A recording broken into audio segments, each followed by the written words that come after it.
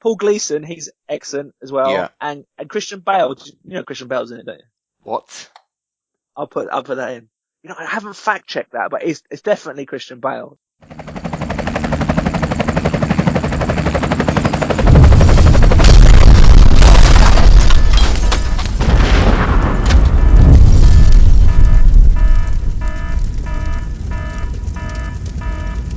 Hello and welcome to Exploding Helicopter, the only podcast in the world dedicated to the cinematic art of helicopter explosion. My name is Will, and we're back for another show celebrating our favourite movie trope, the exploding helicopter.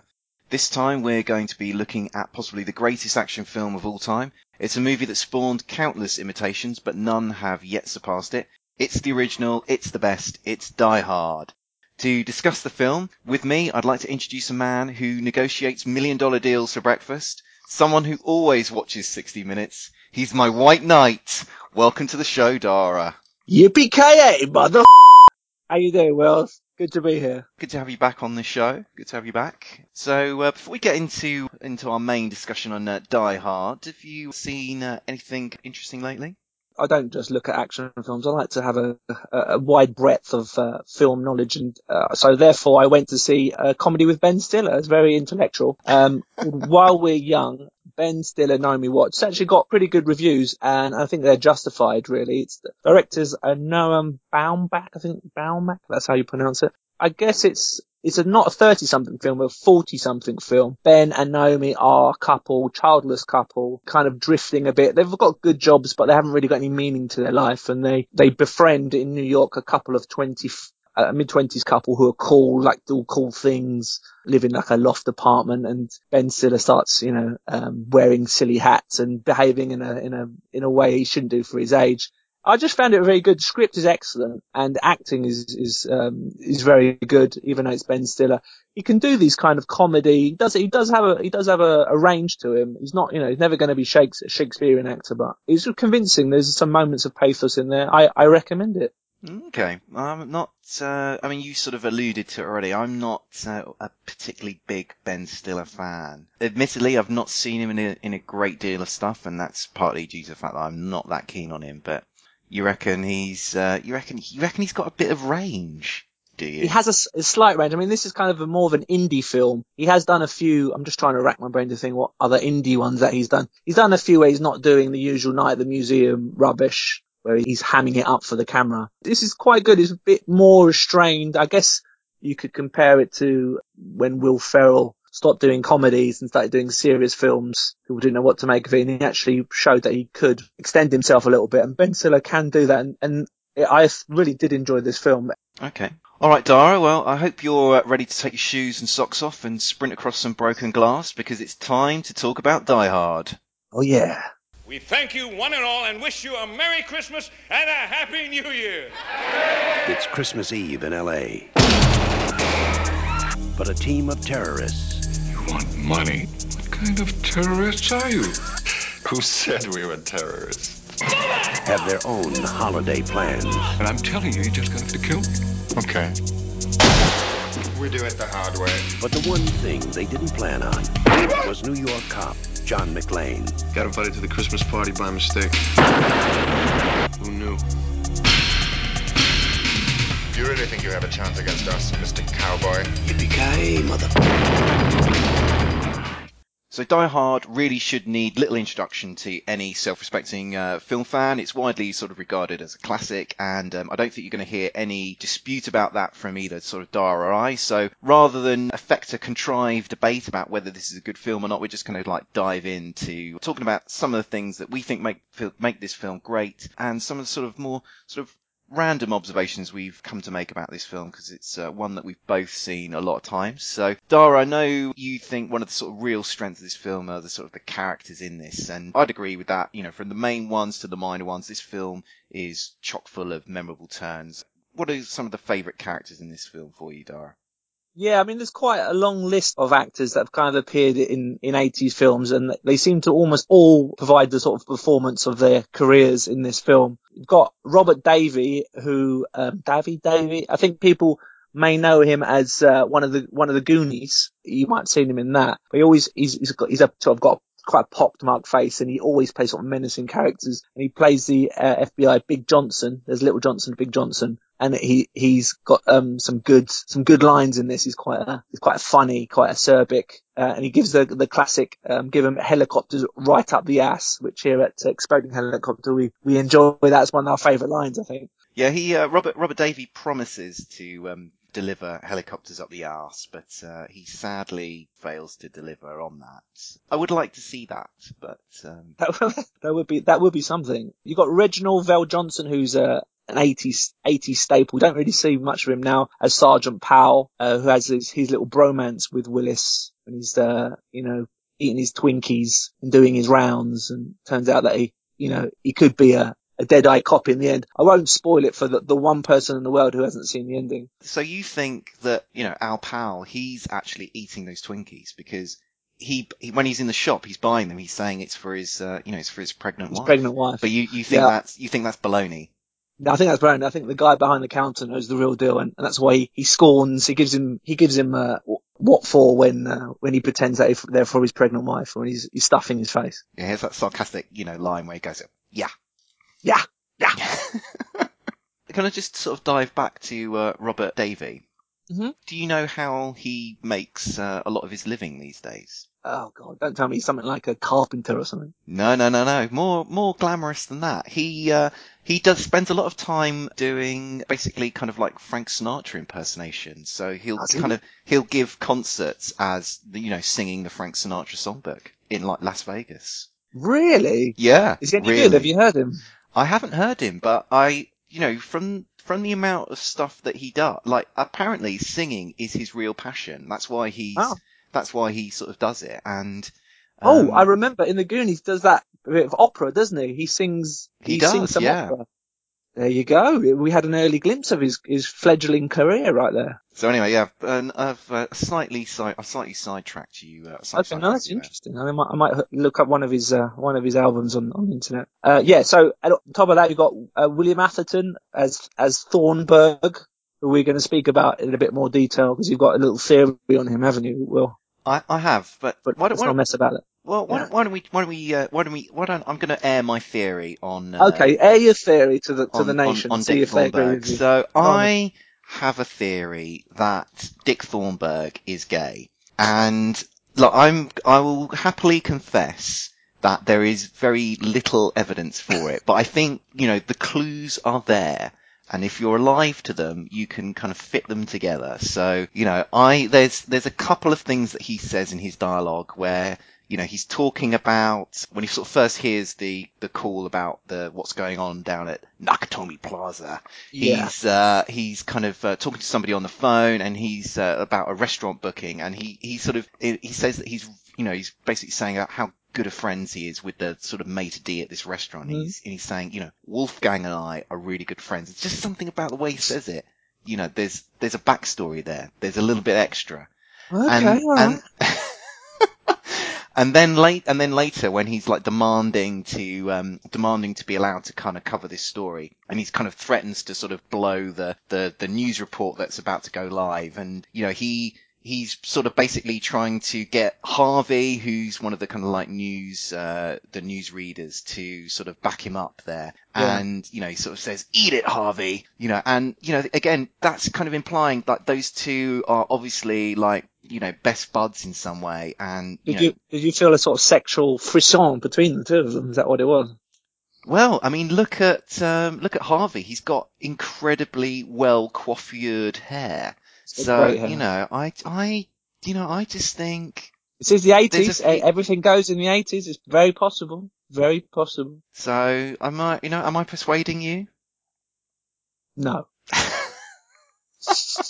Well, I think you need to go back and look at. Okay, I need to revisit that. But that's a good theory, and I think we should not mention, i.e. we should mention Paul Gleason as Dwayne T. Robinson. The T, I don't know what that would stand for. Twat, probably, because Tosspot.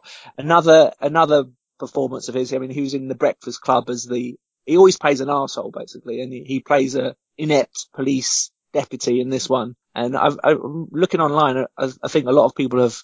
If there's any criticism of Die Hard, there's very few people who could criticise it. It's basically his performance. It was obviously a comedy performance, but how inept he is and how useless he is in the face of international terrorists. Well, I've listened to John McTiernan talk about Die Hard, and one of the things that he deliberately inserted into the film after he got the script was he wanted to put in authentic moments of comedy, because he said, you're not going to be, if all these terrorists are really sort of serious, like hardcore sort of terrorist dudes, and, Bruce Willis, as was originally in the script, he's just this, his character is just this kind of like, straight down the line sort of New York cop. There's going to be, what he was saying, there'll be no joy in the film. So he deliberately sort of inserted, found places within the film, but not trying to overplay it, but add elements of comedy, into the film. And, there's that scene where the SWAT team are coming up to the doors to kind of try and force an entry into the building, and one of them scratches his hand on the run of the rose bushes, so kind of sort of implying that that these are supposed to be like the sort of LA's toughest anti-terrorist team, but they they can't even go through a bed of flowers without sort of hurting themselves. You have to say that Tiernan's got the tone exactly right. That's why this film is so good, because it has got the action. It has got the dialogue. It is hilarious in points. I wanted to sort of talk about Gruber's gang. If we're sort of going to be sort of talking about the sort of characters in here, because for me, they're a really sort of odd mix of Euro terrorist and Americans. Euro and trash. It just sort of put a question in my mind about, how did this sort of group of people sort of get together? Because obviously, Hans, was formerly in this, German terrorist gang's been expelled. So you kind of think, these are the Germans, at least. These are all guys that, he probably knew from that time. So he's kind of rounded them up for this job. But then how did he sort of get together with, Theo, Eddie, or Uli, who are all sort of Americans, and you sort of wonder, how did they hook up? And especially somebody like Theo, because he's got this real sort of has this real repartee with Hans Gruber in the film, in a way in which he's not, it's like they've worked together. He's not just some sort of gun for hire, and this is like the first time they've worked together. It could be a prequel in the making, how he's come together, because they don't seem like a natural fit. Obviously, you would imagine Gruber has his connections. He's obviously the brains of the bunch, so he's put this team together. How he's done it, that is a little bit of a mystery. Maybe there's like a social media app for terrorists, kind of like Tinder. You sort of, flick through, swipe right for, somebody that you think you'd like to like. I'm sure this is before Twitter though, so they've had to send each other laborious letters, or having to use computers with green writing on the screen, because that's what you did back in those days. Maybe they just put small ads out, Could they? Yeah. Would like to meet extortionist for blackmail and robbery, and maybe more. Must have mullet or ponytail. That's key. That's in fact the most impressive thing about the gang is their hair is amazing. That's why I like them so much. You've got ponytails in there. You've got long hair. I don't know if you remember. Have you heard of Fabio? Yes. The ridiculous model with his big hair. There's one guy who's like a dead ringer for him. Mullet, some bad jumpers in there. There's a Christian Bale lookalike with a horrible bad jumper in there that I just was impressed that a terrorist would go that he could shop that badly. That's one of the most impressive things for me. Well, that made me wonder, was there really that much long hair around in the 80s? Because when I was a kid in the 80s, obviously mullets were popular, but there is a lot of long hair in this gang, and I was just thinking, was there really that much of it around in the 80s? Maybe it was initiation, and they had to grow their hair long in order to be part of the gang. It's just a theory. Or maybe it's good for disguises or something. You can pull it over your face. I don't know. Yeah, make a little moustache from it. I don't know. It's difficult to know. But I think we should also sort of talk about Alan Rickman in this film, because he gives a fantastic performance. He does. It's his first. I was doing a bit of research, and apparently it was Alan Rickman's first feature film. Oh, which really? I didn't know. I thought he was in something before that, but apparently not. This was his first chance to break out from the treading the boards and doing TV. And yeah, so I would say this is an unqualified success. I just particularly like, I mean, he does this with most of his roles where he kind of labors over his syllables when he talks, and he really does, the camera does like to look, he chews up the screen when he's in his scenes. He's a very watchable actor. And obviously I was paying close attention to his German accent, and this isn't really very German. It's kind of, sometimes it falls into his usual accent, but it's plausible, and it's plausible because you think he's like an international terrorist he's probably been around a few places, so that would have diluted any German that he had in him. But, I liked him, particularly for the fact that he was different from your usual terrorists that you got in the 80s, running, gunning, like gung-ho terrorists. He was a calculated, thoughtful, ruthless, intelligent, sort of guy that quotes poetry, reads Forbes and Time magazine, and, likes his expensive suits. I just thought, putting him as that kind of character really kind of made him stand out. What do you think of his accents was more convincing? Do you think his German accent or the American accent that he has to do briefly was more convincing? It's awful, that American accent. Apparently, my little bit of research, that little bit where, Willis meets, Rickman in the film wasn't actually originally going to be in there. It's only when McTiernan discovered that Rickman could do a plausible American accent, and I say plausible in inverted commas, that they decided to include it in there. That wasn't in the original draft. Actually, sort of talking about accents, that reminds me of there's a very, and sort of going actually and draws us back to a point that we were sort of talking about the odd mix of Euro terrorists and Americans. But one of the terrorists is I've forgotten. It's Marco, who is. At one point in the film, there are characters talking to him in German, and then in the scene where Marco gets killed and he's walking along the top of the table and Bruce Willis is underneath, Marco is sort of turns into like Carlito or something. Yeah, or it's true actually. He goes all Scarface on. Yeah, I thought he was like Italian in that little section. I guess he could be Italian and no German. I guess. If he doesn't share a border with Germany, does it? As far as I'm aware, just with Switzerland, it could be a Swiss Italian, maybe. I don't know. It's far fetched. I think we could be coming at this from a British perspective, where we just don't know any other language other than English. How can he speak two languages? Is he an alien? It's impossible. And because he also speaks English as well. So I mean, that's just greedy if he can speak three. Incredible for a terrorist. Get anything done with that. Yeah. There's another bit of the film that I also found a bit sort of puzzling, and it was basically the plot in order to kind of like crack the safe, because part of the plot relies on Theo cracking the code, because after they kill Takagi, Theo has to sort of crack the code, and which he does by sort of translating Takagi's name, inputting the English translation of Takagi's name into a computer, and like, yep, hey bingo. I guess, passwords weren't that sophisticated in the 1980s. No hashtag needed. No hashtag. Capital letters at the beginning. But what if, what if Takagi had, was Theo just basically going to sit there all night typing in random things? Like, what sort of shamble cryptographer is he? Yeah, that's true actually. I think sometimes we're going to have to give artistic license. I'm not sure how riveting it would be for us to see the 5 hours that he spent sort of typing random breakfasts and pets' names into the before he could get the right one. And I'd also, I don't know if you noticed, but on the computer screen, the translation, it's supposedly Takagi's name, but it doesn't say Takagi. It just says Akagi. There's no T there. Oh, so your attention to detail surpasses mine, Will. I didn't say that. He's not even translating the right word. So I mean, it's shambles, this film. Why are we even bothering to review it? It's just disgusting laxity there. We might have to kill the podcast right here because just forget it. Just turn this off. Turn off. Okay. Is there anything else you want to chat about in particular? I cannot do this podcast without talking about perhaps my favourite character in the history of film. It's not exaggeration. I love this guy so much. Is Ellis, acted by Hart Bogman. Probably the performance of a lifetime. In fact, I'm sure it is for him. Quintessential 80s arsehole yuppie.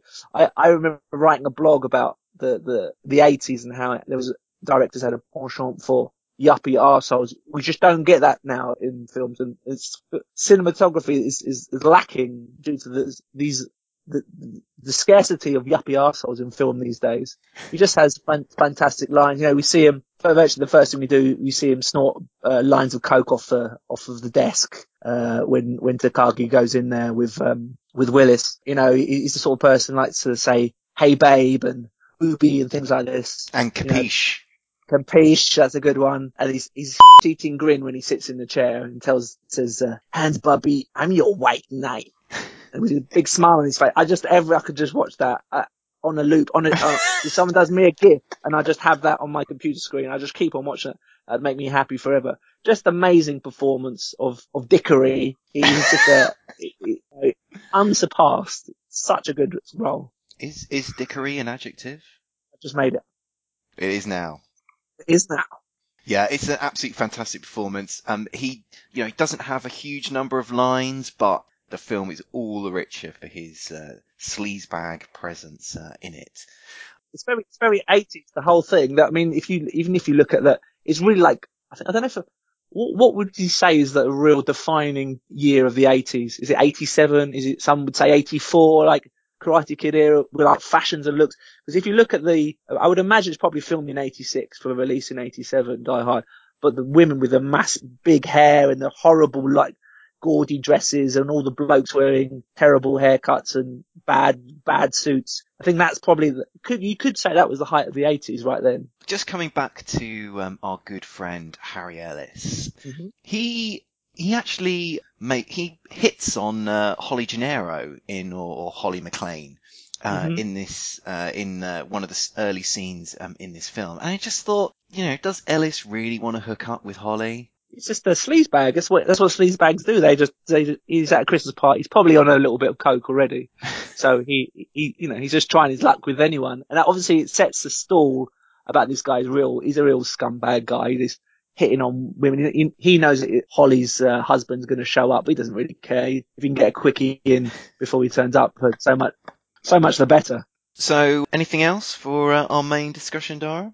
You can go and talk about the helicopter. The exploding helicopter in the film. Really, it's the point of us being here. Well, it is indeed. So thanks for that lovely segue into that section. But yeah, so let's talk about the exploding helicopter. And it's a pretty great scene for my money. That happens around about halfway through the film. The FBI guys, led by Robert Davi as Big Johnson, and his compadre, no relation, Little Johnson, fly in. Just like Saigon. They fly in a helicopter under the guise of flying out the hostages, but they're planning a double cross, and they're planning to shoot up the terrorists. But unfortunately, the terrorists are one step ahead of them, and they've rigged the roof with explosives. And when they realise what's going on, Gruber gives the order to kind of blow the roof, and the helicopter, which is just sort of like hovering over the roof, explodes. Well, the roof explodes, and that explosion kind of consumes the helicopter as well. Dara, what did you make of the exploding helicopter action in Die Hard? I really liked it. I mean, the explosion itself is good. It's not one of these exploding helicopters just sort of there for eye candy. It's part of it. It's generally part of the film, and I like the bit where apparently the actual scene, the helicopter scene, took 6 months of preparation and production to do. So it's a centerpiece of the film, not just in story terms, but also in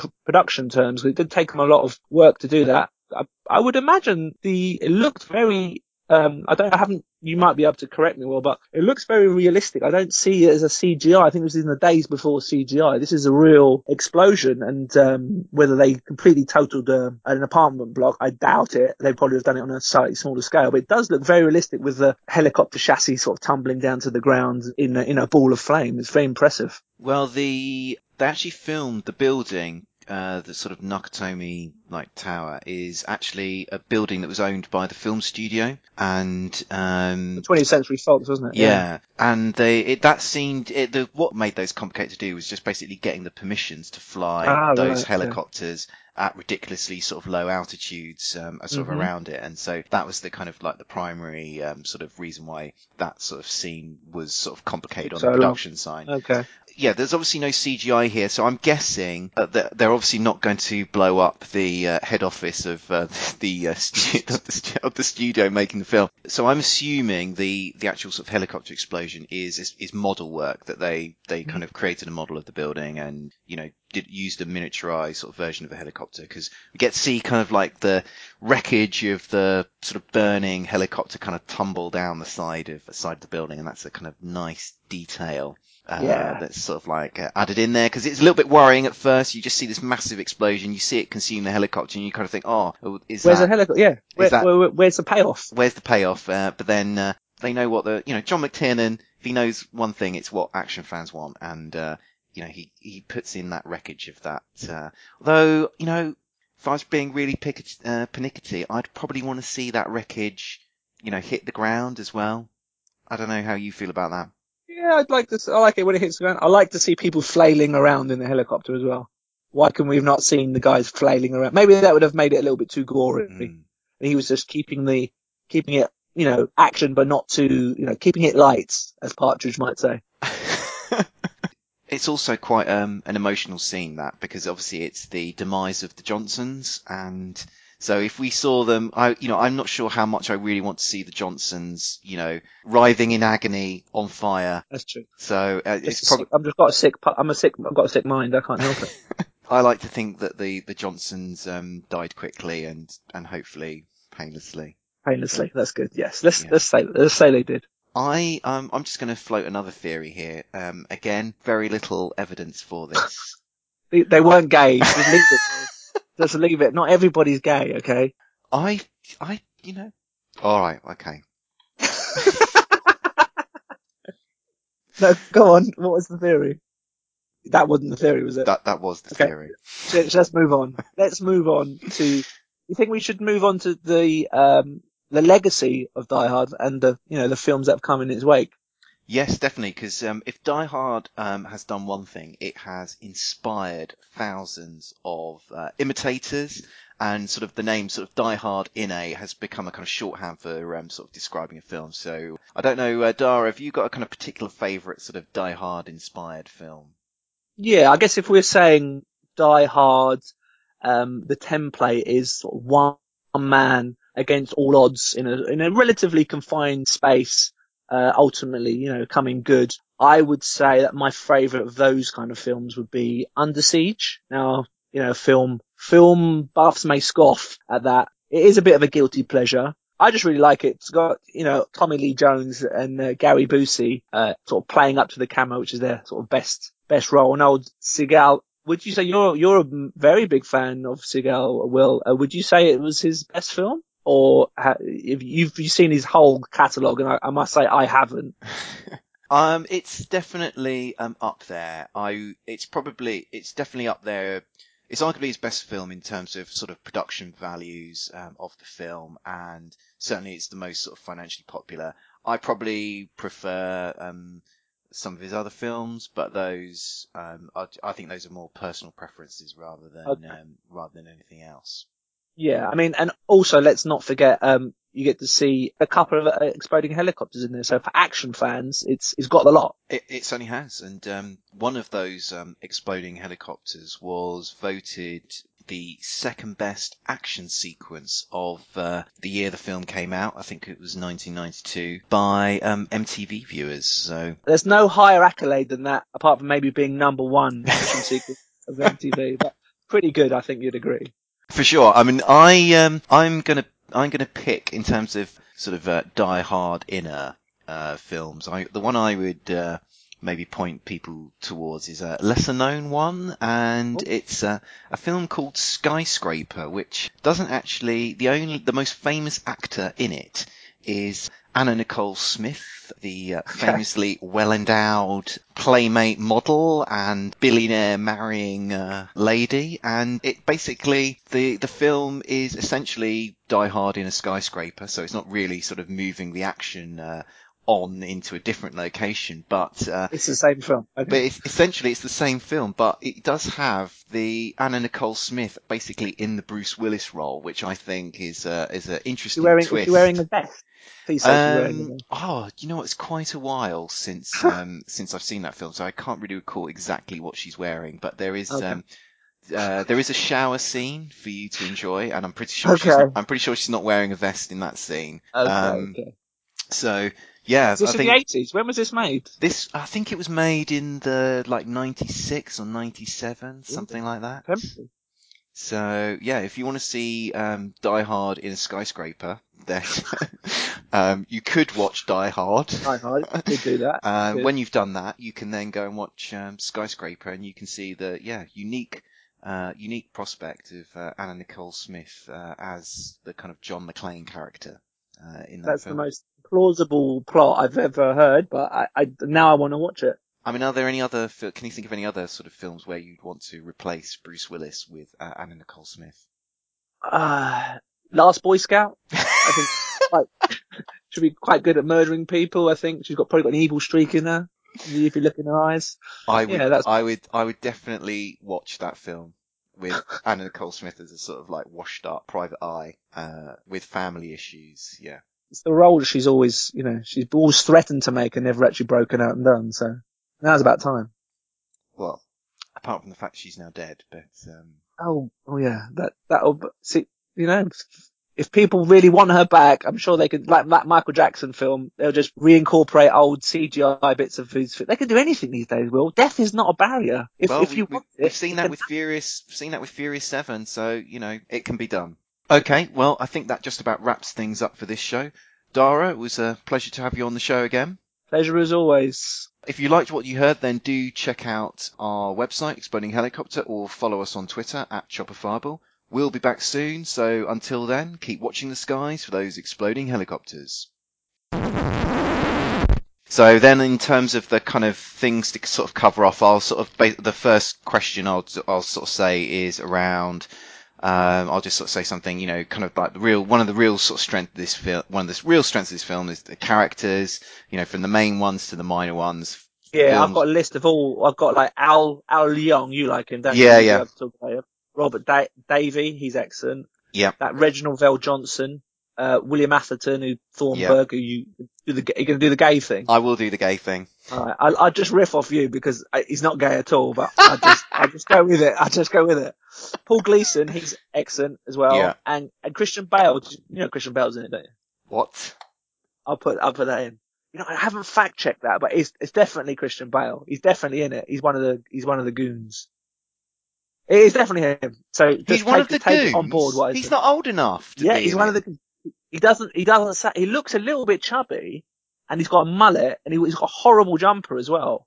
And he ends up dying. He goes headfirst into a plate glass. I don't think he has a line, but he's quite visible in a lot of the film. Let's not spoil it. He's in it. I remember looking this up before. I've got IMDb here, Dara. Oh yeah, get it out then. Get it out. Just to make sure. I'm just going through. He's not in this. Are you sure? Yes. Do you know what I mean? That would be so well known, Dara, that Christian Bale is in. Christian Bale was a kid in Empire of the Sun, which came out like 80.